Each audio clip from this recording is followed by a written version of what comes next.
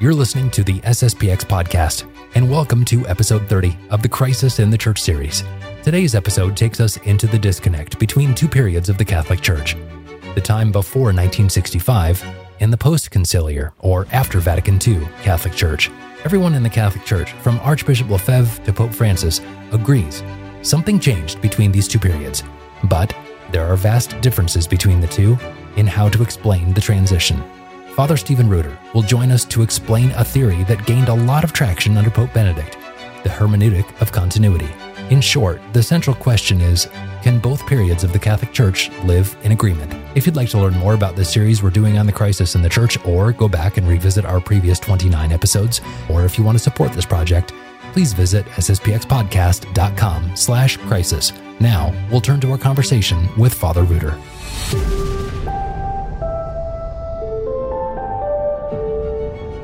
Welcome back to the SSPX podcast and our next episode on the crisis in the church. Welcome back, Father Reuter. How are you? I'm well. Good. How are you, Andrew? Doing well. We are talking to you today, Father, about the hermeneutic of continuity. Before we get started on that at all, I think we're going to need a dictionary. So can you help us with what the heck does hermeneutic of continuity mean even? What do those words mean? That's where we need to start.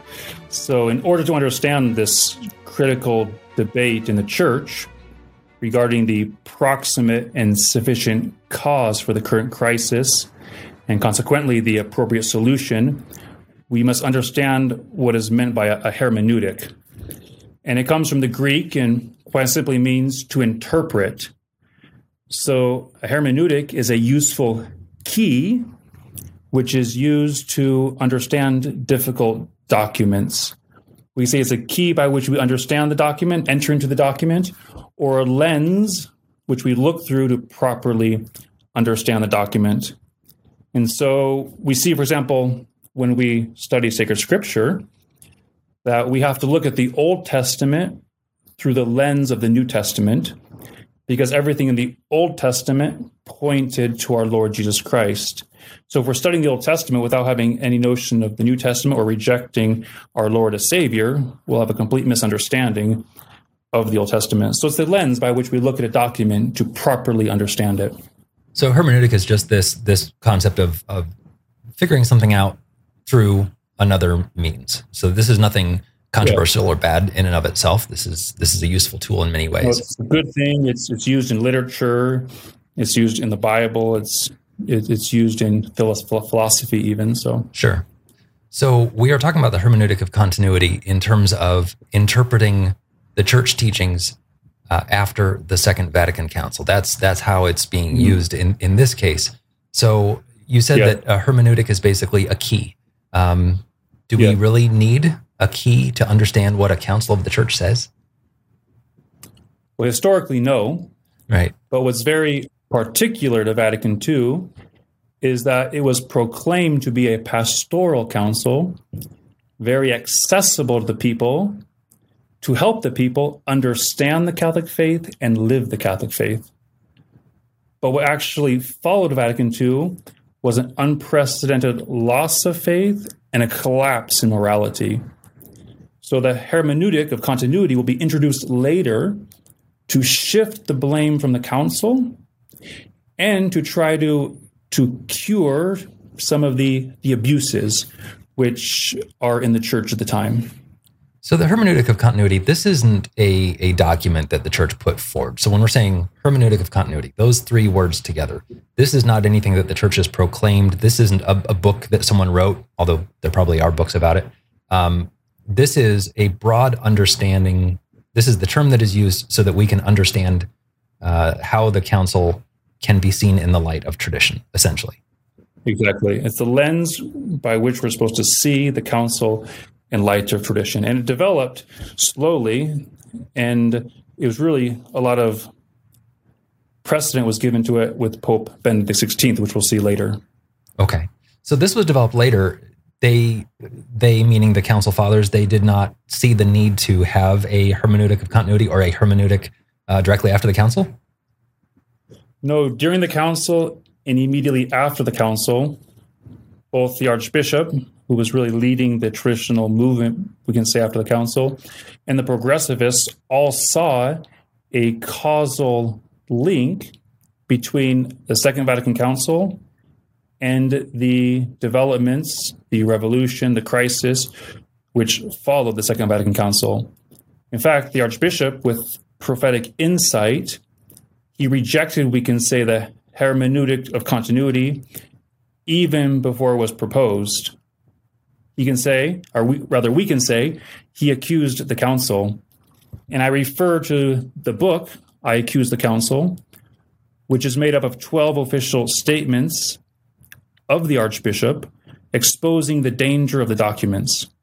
He warned that the faithful would become confused, doubting the necessity of the Church, the sacraments, the conversion of non-Catholics, and the necessity of authority. So the Archbishop, already at the time of the council, pointed to the council and accused the council of containing these errors. And he was able to see ahead of time, maybe not in exact form, how these errors would play out, but he was able to see there are going to be problems with this. You are setting this ball into motion, and it's going to happen. Yep. Yeah, he clearly saw that the council set the ball in motion. Thinking back to the very first episode we did, and I've referenced this episode probably 100 times, very first episode we did with Father Robinson, where we talked about, is there a crisis? And he went through all of the, not Father Robinson, sorry, Father McFarland. And he went through all of the problems that we're seeing in the church after the Second Vatican Council. And I asked Father McFarland, don't they see this? Doesn't the modern church see all these problems? They have to have known that there were these problems. So the progressives, the liberals in the church had to have seen these things happen, right? They say the best way to know the future is to create it. So certainly the progressivists also saw the link between Vatican II and the post-conciliar reforms. And in fact, the radical post-conciliar changes were done, in fact, in the name of the council by the same people who drafted or approved the documents of the council. For example, we must laicize the states in the spirit of the council. We must change the Mass in the spirit of the council.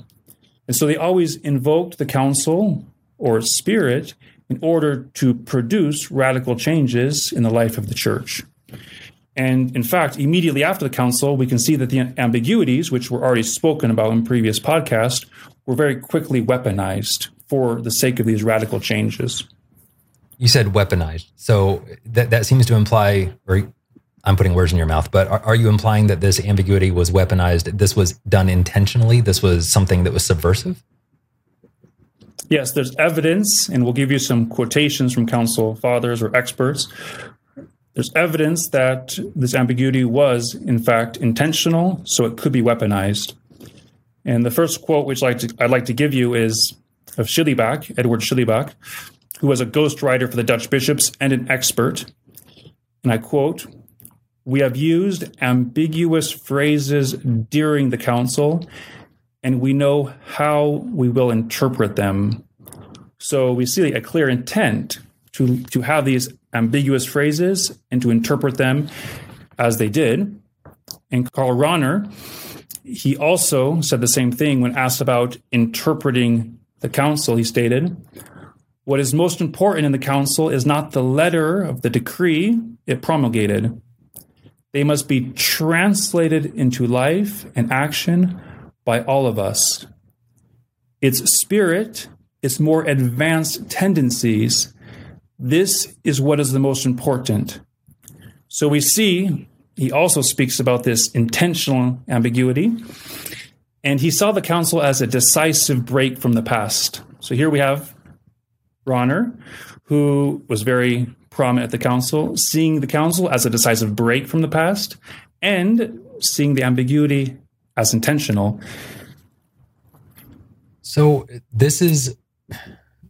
we see it's kind of a weird dichotomy when we're looking at this issue, Father. We have this definitive break, both on the side of the progressives. The progressives will admit there is a break, and so we have to take these documents and interpret them in a new way. And then on the conservative side or the traditional side, there is this break. We have to stick with the past. So what is the hermeneutic of continuity doing? Are they trying to bridge that gap Because it seems like everyone's kind of in agreement. There's a break. Yes. People can clearly see there's something very different before and after the council. The progressivists rejoiced that there was this radical change in the life of the church. The traditionalists lamented this radical change in the life of the church.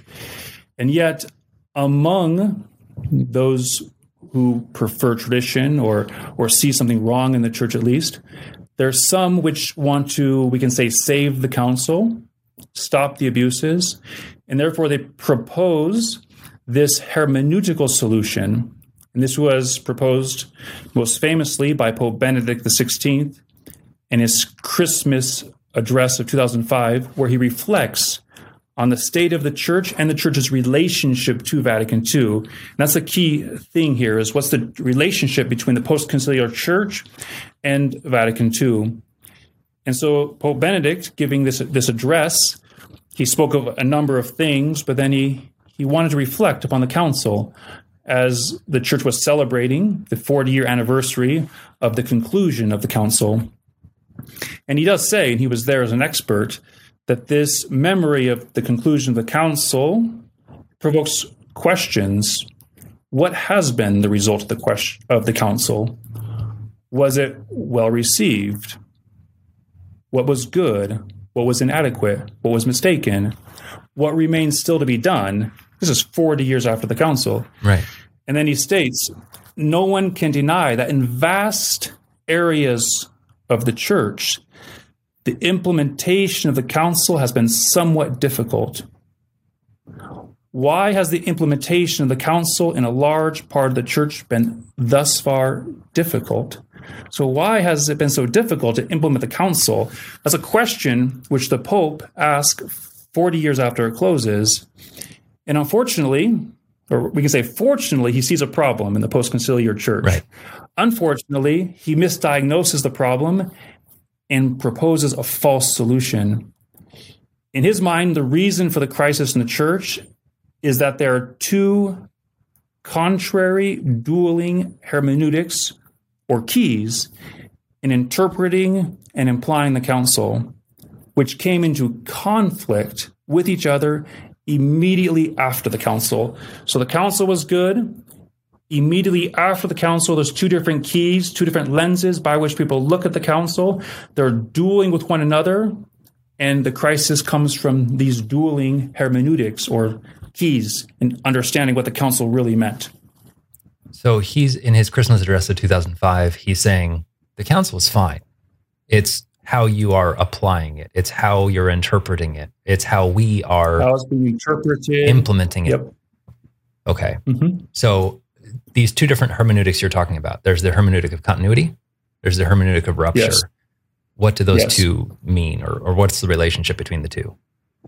So the hermeneutic of rupture, which the Pope deplores, and the Pope says causes confusion and risk splitting the conciliar and post-conciliar church. Strong words to say that the conciliar and post-conciliar church are being split. Mm-hmm. And the hermeneutic of rupture is in the Pope's, I'll summarize the Pope a bit here, but he sees ambiguity. He sees compromises in the documents, but he still sees the documents as good. And he says what happened was after the council, there was a paraconciliar spirit, which somehow hijacked the true spirit of the council. And this paraconciliar spirit pushed for radical changes, which were not requested, not anticipated, not contained in the council itself. So Pope Benedict speaks of the spirit of the council, which does not come from the council. It comes from a source outside of the council. And he says the spirit of the council is not good, but he makes a distinction between the council and the spirit of the council. And he claims that this spirit of the council, which is responsible for the problems in the church, not the council, came from a foreign source, and he attributes it to the media and some trends of modern theology. So his claim is that the paraconciliar spirit somehow hijacked the true spirit of the council.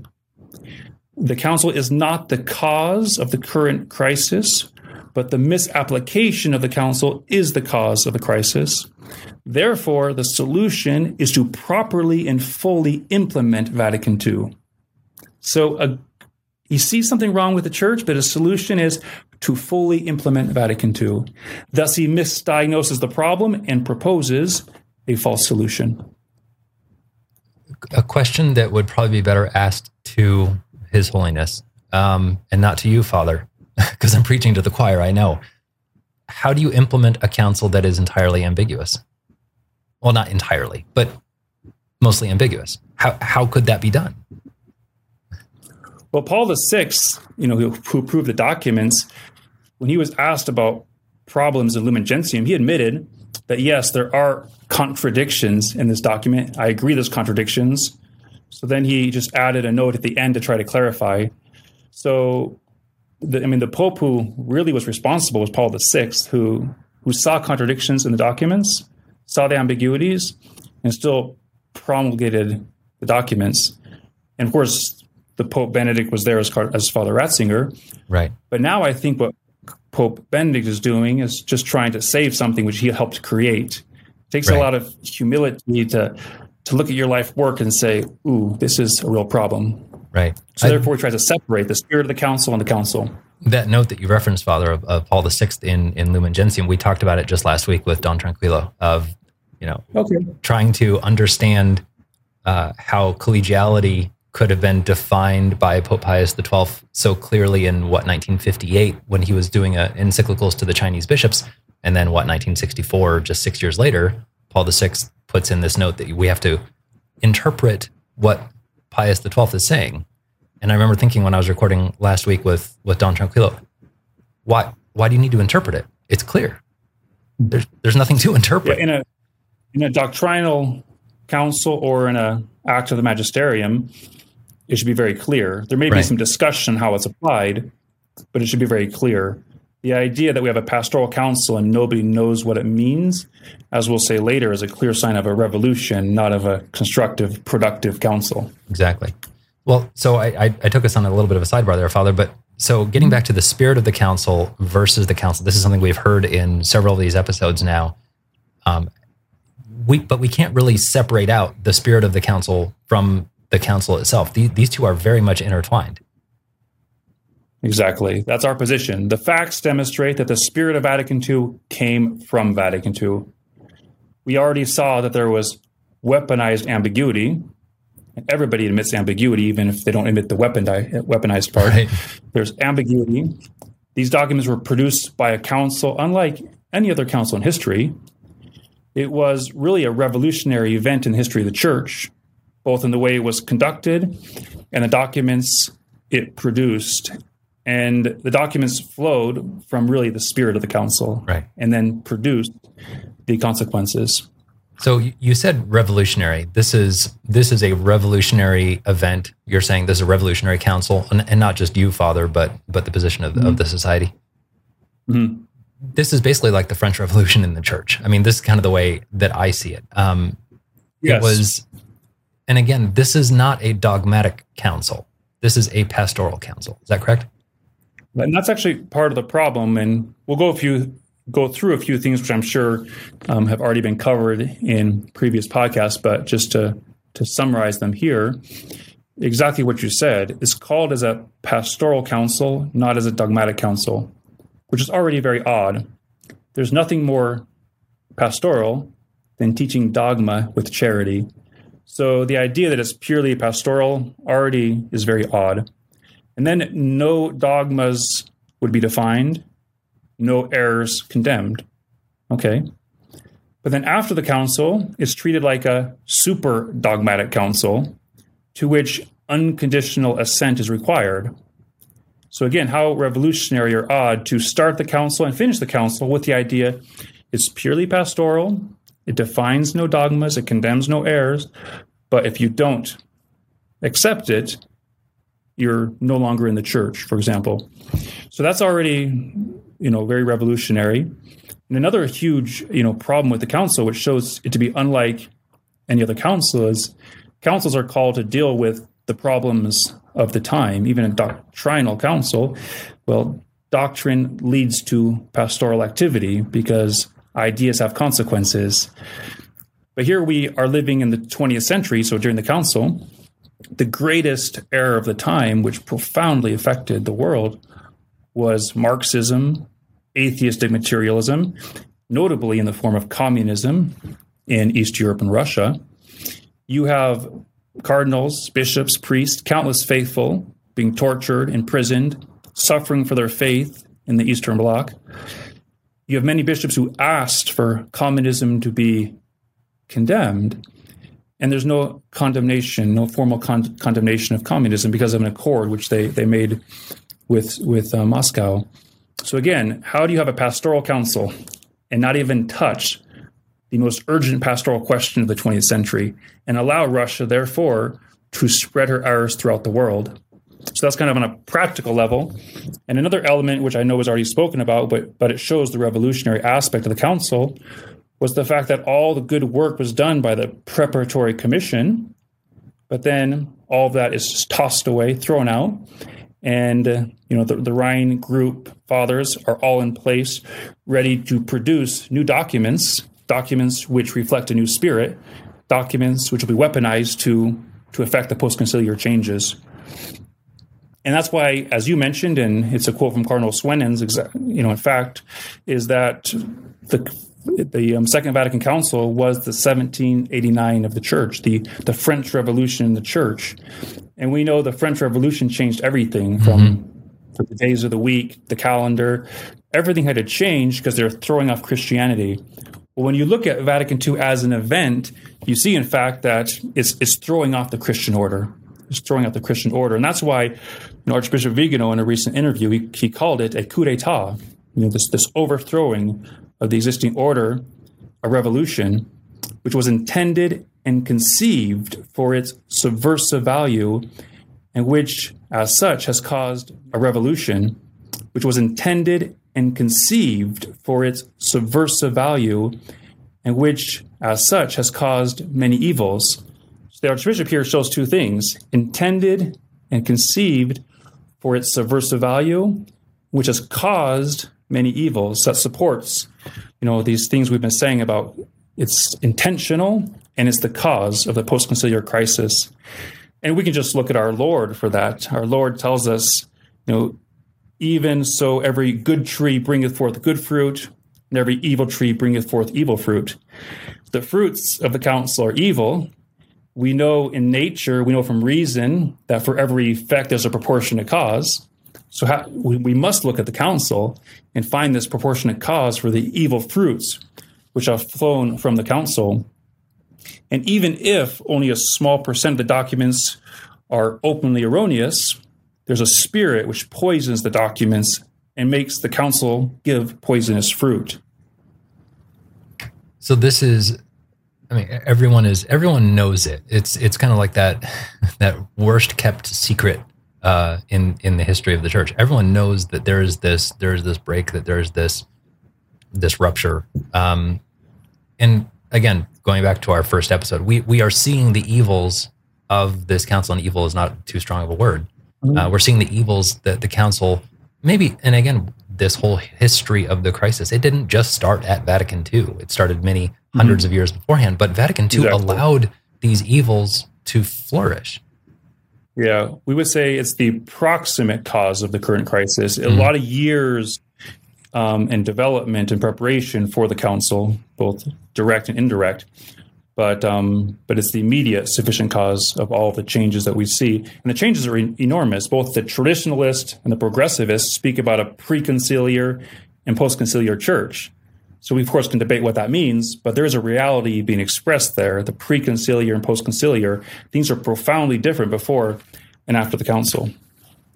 We have talked about the Novus Ordo Mass in previous episodes, and we talked about this belief, and I don't remember with which one of our priests I spoke with him about, but we talked about this belief that many diocesan priests have of, well, if I celebrate the Novus Ordo Mass reverently, as it is supposed to be done, and I'm not putting in any of my own stuff, additions or changes, then it's still good. It's still a good Mass. And we've talked about how that's not the case. The Mass in and of itself, the Novus Ordo Mass in and of itself is flawed. And we're going to come back to it on another episode. But taking that same concept and looking at the Second Vatican Council, it is flawed. Is there any way that we can take a look at the Second Vatican Council and get good out of it, or see it in any way? I'm kind of trying to take the side of Benedict XVI here. Is there a way that we could see this as a hermeneutic of continuity, as a continuation of tradition? Not without doing violence to reality. I mean, the event was revolutionary, the documents are ambiguous, and the fruits are poisonous. So you would have to do violence to reality or to really do that. Okay. And there's plenty of things that we can look at, which we can trace back to Vatican II and see, a relationship between what's going on today. And I think it's getting easier and easier for people to see there must be something wrong with Vatican II. And just that basic idea, the pontificate of Pope Francis, the Abu Dhabi Declaration, Pachamama, these things make people think, there must be a sufficient cause for these things. And the hermeneutic of continuity doesn't seem to provide the solution. So again, not to belabor the point, but there are definitely concrete examples of current evils that we owe directly to the council, right? Exactly. Yes. Yes, I think a very helpful quotation for people to see this would be a quotation from Archbishop Vigano, who is speaking right now about this hermeneutic of continuity versus the hermeneutic of rupture. And I give a quote from him, which I think is very helpful. If the Pachamama could be adored in a church, we owe it to Dignitatis Humanae. If we have a liturgy that is Protestantized and at times even paganized, we owe it to the revolutionary action of Monsignor Bugnini and the post-conciliar reforms. If the Abu Dhabi Declaration was signed, we owe it to Nostra Aetate. If we have come to the point of delegating decisions of the bishops' conferences, we owe it to collegiality and to its updated version, synodality. So this causal link between Vatican II and the current heterodoxy is even confirmed, in fact, by Pope Francis, which I think is important because people accuse the society of creating this idea there is no continuity in the council with tradition. So I'll give you this quotation of Pope Francis defending the Abu Dhabi Declaration on human fraternity and on the fact that God wills all religions. And I quote Pope Francis, "There is one thing I would like to say. I openly reaffirm this. From the Catholic point of view, the document does not move 1 millimeter away from the Second Vatican Council. It, the council that is even cited several times. The document was crafted in the spirit of the Second Vatican Council." Two things are important here. The Pope says that the document, the Abu Dhabi document, does not move 1 millimeter away from the Second Vatican Council. And then he says it was crafted in the spirit of the Second Vatican Council. So the Pope is saying that the spirit of Vatican II is Vatican II. Because the same Pope Francis does advocate for this hermeneutic of continuity, but we see in this one quotation that for Pope Francis, Vatican II and the spirit of Vatican II are the same, and the Abu Dhabi Declaration is contained in Vatican II. So we say in philosophy, contra factum non fit argumentum, against a fact you cannot argue, and it's clearly a fact that the Abu Dhabi Declaration, these abuses, are contained in embryo, but contained in Vatican II. So, is there any way that we can agree with progressives, with the conciliar church that there's a proposed solution to interpret this document in the light of tradition to help fix the problem? Because again, everyone knows that there is a problem. We we violently disagree with the means in which to fix the problem. So is there a way that we can agree anywhere here? It's difficult. If we agree there's a crisis, that's already a good thing. Sure. But the proposal from Pope Benedict, the hermeneutic of continuity, proposes some real difficulties. The firstly is the documents carry with them the spirit of Vatican II. So you can't just touch up a few documents when the documents carry the spirit of Vatican II. It's not just a few lines that are ambiguous, but the documents are ambiguous. So that's already a problem. You need to do violence to the documents to really understand them in the light of tradition because of the spirit they carry with them. But secondly, and I would say even maybe more fundamentally, our objection to Pope Benedict's solution is, what does he mean by interpret the documents in light of tradition? And we'll look at his own writings to see what he means by that. So Pope Benedict, in fact, is in continuity with John the 23rd and John Paul II on this. He quotes them on this. So there is continuity between John the 23rd, John Paul II, and Benedict XVI on this question, this interpreting the council in light of tradition. And we quote him in the same address.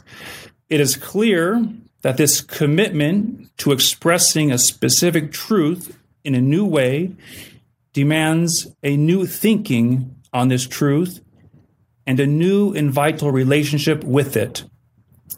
That on one side is the hermeneutic of continuity or reform that seeks to implement Vatican II in fidelity to sacred tradition. And some of this is a quotation from when John the 23rd opened the council, this idea that we're going to look at the same truths, have a new relationship with them, and present them in a new way. But what does the Pope mean by a new and vital relationship with the truths of the faith? Right. And what does he mean by fidelity to sacred tradition? So we always have to examine the terms, because at times we'll use the same term as a modernist, but there's a different concept in our mind while using the same term. And so what does the Pope mean by a new and vital relationship with the truth? What does he mean by sacred tradition?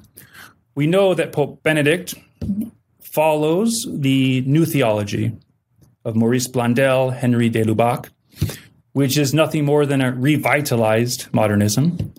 And the foundation of this new theology is a new definition of truth. Truth is the conformity of my mind to the needs of human life, to life as life develops. We also know that the same Pope, the same popes, embrace the modernist notion of tradition. Tradition is not this deposit of faith which is being transmitted unchangeably, but rather tradition for the modernists is the transmission of experience. And any changes can be made as long as they're transmitting this original experience of the early Christians.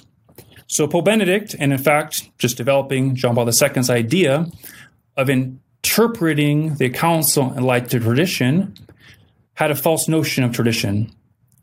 Tradition is ever alive, ever changing, and must ever fit the needs of modern man. They want to change the unchangeable deposit of the faith by looking at the deposit of the faith through the lens of Vatican II, so that the deposit of the faith is now seen in a new way through the hermeneutic of Vatican II, which in fact is novel. So far from solving the problem, the hermeneutic of reform or continuity increases this confusion. How do we understand sacred tradition in light of the new theology, which is what they're in fact trying to do? It's staggering to me because they're taking concepts that are very clear, very in many cases very concise, and they're saying, "Well, you're looking at it all wrong." How? Well, you have to look at it through this lens of this ambiguity, and through. I had flashbacks to previous episodes we did on the new theology, and thank you for reminding me about this new definition that they had of tradition. That's true. When Pope Benedict XVI or Pope Francis is talking about tradition, they're not talking about tradition in the same way that you or I or most of our listeners understand tradition. It's a totally different word to them. Yeah, so when they say, we want you to understand Vatican II in light of tradition, we have to ask them, well, what is tradition? What do you mean by that? And what is truth? And what is truth? So, all right, so could you give me an example then, Father, of how it is, how have they interpreted tradition in the light of modernism? How are they able to take a look at these, like I just said, very clear documents, very clear statements, very clear traditions, truths in this new light? Yes, we can look at the same address from Pope Benedict XVI, the Christmas address, and we quote him, "The Second Vatican Council, recognizing and making its own an essential principle of the modern state with a decree on religious freedom, has recovered the deepest patrimony of the Church. By doing so, she can be conscious of being in full harmony with the teaching of Jesus himself, as well as with the Church of the martyrs of all time." So the Pope here is claiming something very incredible. He's claiming that religious liberty, as taught by Vatican II, belongs to the deposit of the faith, and that true reform is to go back to this religious liberty as taught by Christ, but nothing can be further from the truth. As has already been explained in many previous episodes, the notion of religious liberty taught by the Council is opposed to the perennial teaching of the Church on religious liberty. It's the word that jumped out to me in that quote, Father, was recovered. It's like, oh, we found this artifact and we are going to dust it off, and this is actually the truth. Thank you, Vatican II, because you have found this artifact of the faith that we have lost, and the silly church from the 1600s through the early 1900s just had no clue, but now we know. But the reason it's true is not because of some objective reason, but because it corresponds to the needs of modern man. Right. So it's subjective. And that's what's incredible. And then the Pope he says that religious liberty as taught by the Council is this true reform. And then he goes so far as to claim that the martyrs of the first centuries died for this false religious liberty. And this is, of course, completely false. The martyrs died for the liberty to worship the true God as the true God wants to be worshipped. Nobody has the right to err or to worship God in a way in which God does not want to be worshipped. The early martyrs died for the liberty to worship God correctly, not for this notion of all religions are equal and we all have the natural right to follow our conscience regardless of any objective order outside of us. That's not why the martyrs died. They gave their lives for Jesus Christ, the rights of Jesus Christ, the kingship of Jesus Christ. So before we close here with the final question about trying to find a solution here. So just to recap and make sure we've got this all clear. Hermeneutic of continuity. We cannot look back at the tradition of the church, according to our definition of what tradition is, the real definition of tradition. We can't look back at the tradition of the church and reconcile it with the Second Vatican Council. In order to try to do that, like you said, you have to do violence to reason. You have to do so many mental gymnastics that it makes your head hurt. So the hermeneutic of continuity, it's essentially dead in the water, but it's a way for Benedict XVI and many others to try to reason their way into saying that Vatican II is in conformity and truth really hasn't changed. Yes. They're trying to save the council and they're trying to stop some abuses. Sure. Two things.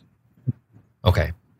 So then what is the solution? How do we get out of this? Because if we try to explain the Second Vatican Council in the light of tradition, it's just not going to work. I mean, people are trying it right now, but it's not working. So what's our solution? Yes, and whenever they try it, the same crisis, the same problems come right back. Right. So, and again, Archbishop Vigano said this, and I don't have it written down, but you push nature out with a pitchfork and it comes right back. So that's basically what's happening with these people who are trying to interpret Vatican II in light of tradition. And ultimately, the solution has to come from the church, has to come from the hierarchy. So there's only so much that we can do. But I would like to look at just two quotations from which were given 45 years apart, but I think are complementary in helping to understand how the church can come out of this crisis. And for Archbishop Vigano, he says, we need an act of humility from the highest levels of the church. And this humility must be accompanied by the courage to correct the errors. And he laments that those who are in positions of authority won't dare confess the failures of the council and the failures of the new liturgy. So that's something which is important. We have to admit that there's problems. Or the hierarchy has to admit there's problems. And the Archbishop continues in a different quote. And I quote him, "The solution, in my opinion, lies above all in an act of humility that all of us, beginning with the hierarchy and the Pope, must carry out. And so the solution has to come from the hierarchy of the church. There's only so much we can do, but it's the hierarchy of the church which has to solve this problem. And the good Archbishop said it'll take humility, recognizing a problem, and the humility to correct it. Again, a word that jumps out at me from that quote from Archbishop Vigano, the fearfulness of others. We have to recognize the fearfulness of others. Literally, as we're recording this, there's the meeting of the U.S. Council of Catholic Bishops going on right now.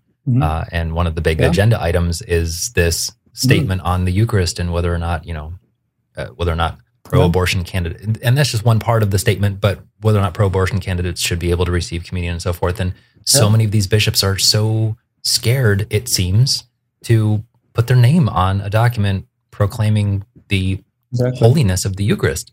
They're fearful. And I had some personal experiences talking to different priests in different dioceses.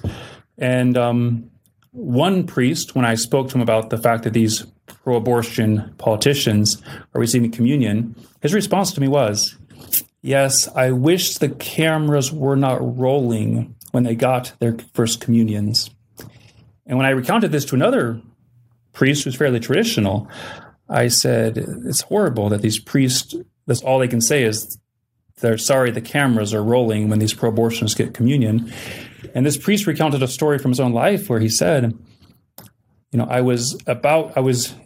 saw Joseph Biden and Nancy Pelosi, I think, in line for communion. And I just prayed to my guardian angel that I could switch lines so I didn't have to give them communion because I didn't want to cause a scandal by refusing them. So we see how the notion of scandal has been totally flipped upside down. Now there's a scandal in refusing communion to those unworthy rather than a scandal in having our Lord received sacrilegiously. Wow. So the church broke it. The church needs to fix it. Bottom line is what Archbishop Vigano is saying. Yes. He does give another quote where he says, regarding the possibility of making a correction to the acts of the Second Vatican Council, so we do correct these acts. He says, I think that we can agree that heretical propositions or those in favor of heresy should be condemned. And we can only hope that this will happen as soon as possible. And again, only the church and the hierarchy can do these things. It seems, honestly, it does seem a little hopeless at the moment, just because the church is literally canonizing the Second Vatican Council. The popes who were in charge of the Second Vatican Council are all being canonized. It doesn't seem like that humility is going to be coming anytime soon. But we know it will. We have confidence it will. I'm trying to have confidence that it will. So, Father, what do we do in the meantime? Yes, we know the church is indefectible. Right. She's the bride of Christ, the suffering bride of Christ. And we do have to adore the mystery in the same way that St. John and Our Lady adored the mystery of Christ dying on the cross. Yeah. We need to adore this mystery, be faithful to the church at all cost, to meditate upon, our Lord on the cross and see it reflected in the church. But I think we can also meditate upon the fearless words of Archbishop Lefebvre, who, again, he saw the council as the cause of this crisis at the very beginning. And, of course, his solution was to form holy priest, because only the church can fix this problem, and it starts with priests, bishops, cardinals, popes. But I'll give a few words from the Archbishop, and it's from his declaration in 1974. We hold fast with all of our heart and with all of our soul to Catholic Rome, guardian of the Catholic faith and of the traditions necessary to preserve this faith, to eternal Rome, the mistress of wisdom and truth. We refuse, on the other hand, and have always refused, to follow the Rome of neo-modernist and neo-Protestant tendencies, which were clearly evident in the Second Vatican Council and after the Council, in all of the reforms that issued from it. So the Archbishop here is saying the Council is a problem, the reforms came from the Council, we must be faithful to tradition, all the things handed down to us, and we must love and pray for the church. If you have a mother who's sick, you don't stop loving her, you love her more and you pray for her. So we have a mother which is very, very sick, and because she's sick, countless souls are being lost. And so we need to pray to our Heavenly Mother, to Our Lady, to help Holy Mother of the Church. And that's why it's so important to pray for the consecration of Russia to the Immaculate Heart of Mary, because all this is very tied to the consecration of Russia to the Immaculate Heart of Mary, where we know that that is the solution to the current crisis.